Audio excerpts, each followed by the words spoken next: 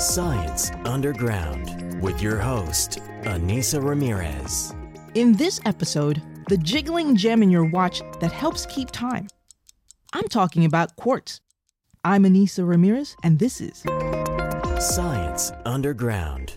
Deep in your watch is a small gem that wiggles. There's a small piece of quartz at work. This small piece of quartz vibrates when it's zapped by an electrical pulse from your watch battery.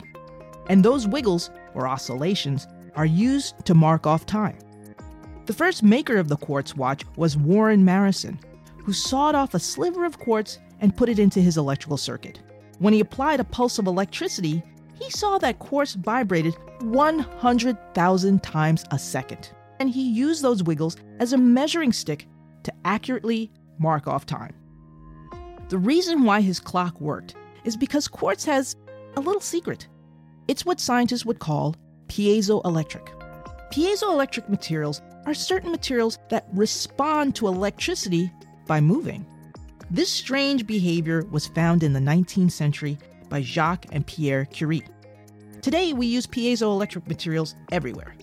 Buzzers and beepers make their sound when electrical pulses zap their piezoelectric materials inside, causing them to move rapidly. One of the most common uses of a piezoelectric material is quartz, which is in your watch, where thousands and thousands of wiggles a second are counted to mark off and give us the precise time.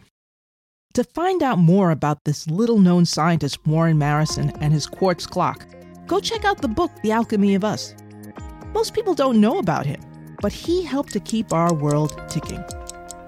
Until next time, I'm Anissa Ramirez, and this was Science Underground.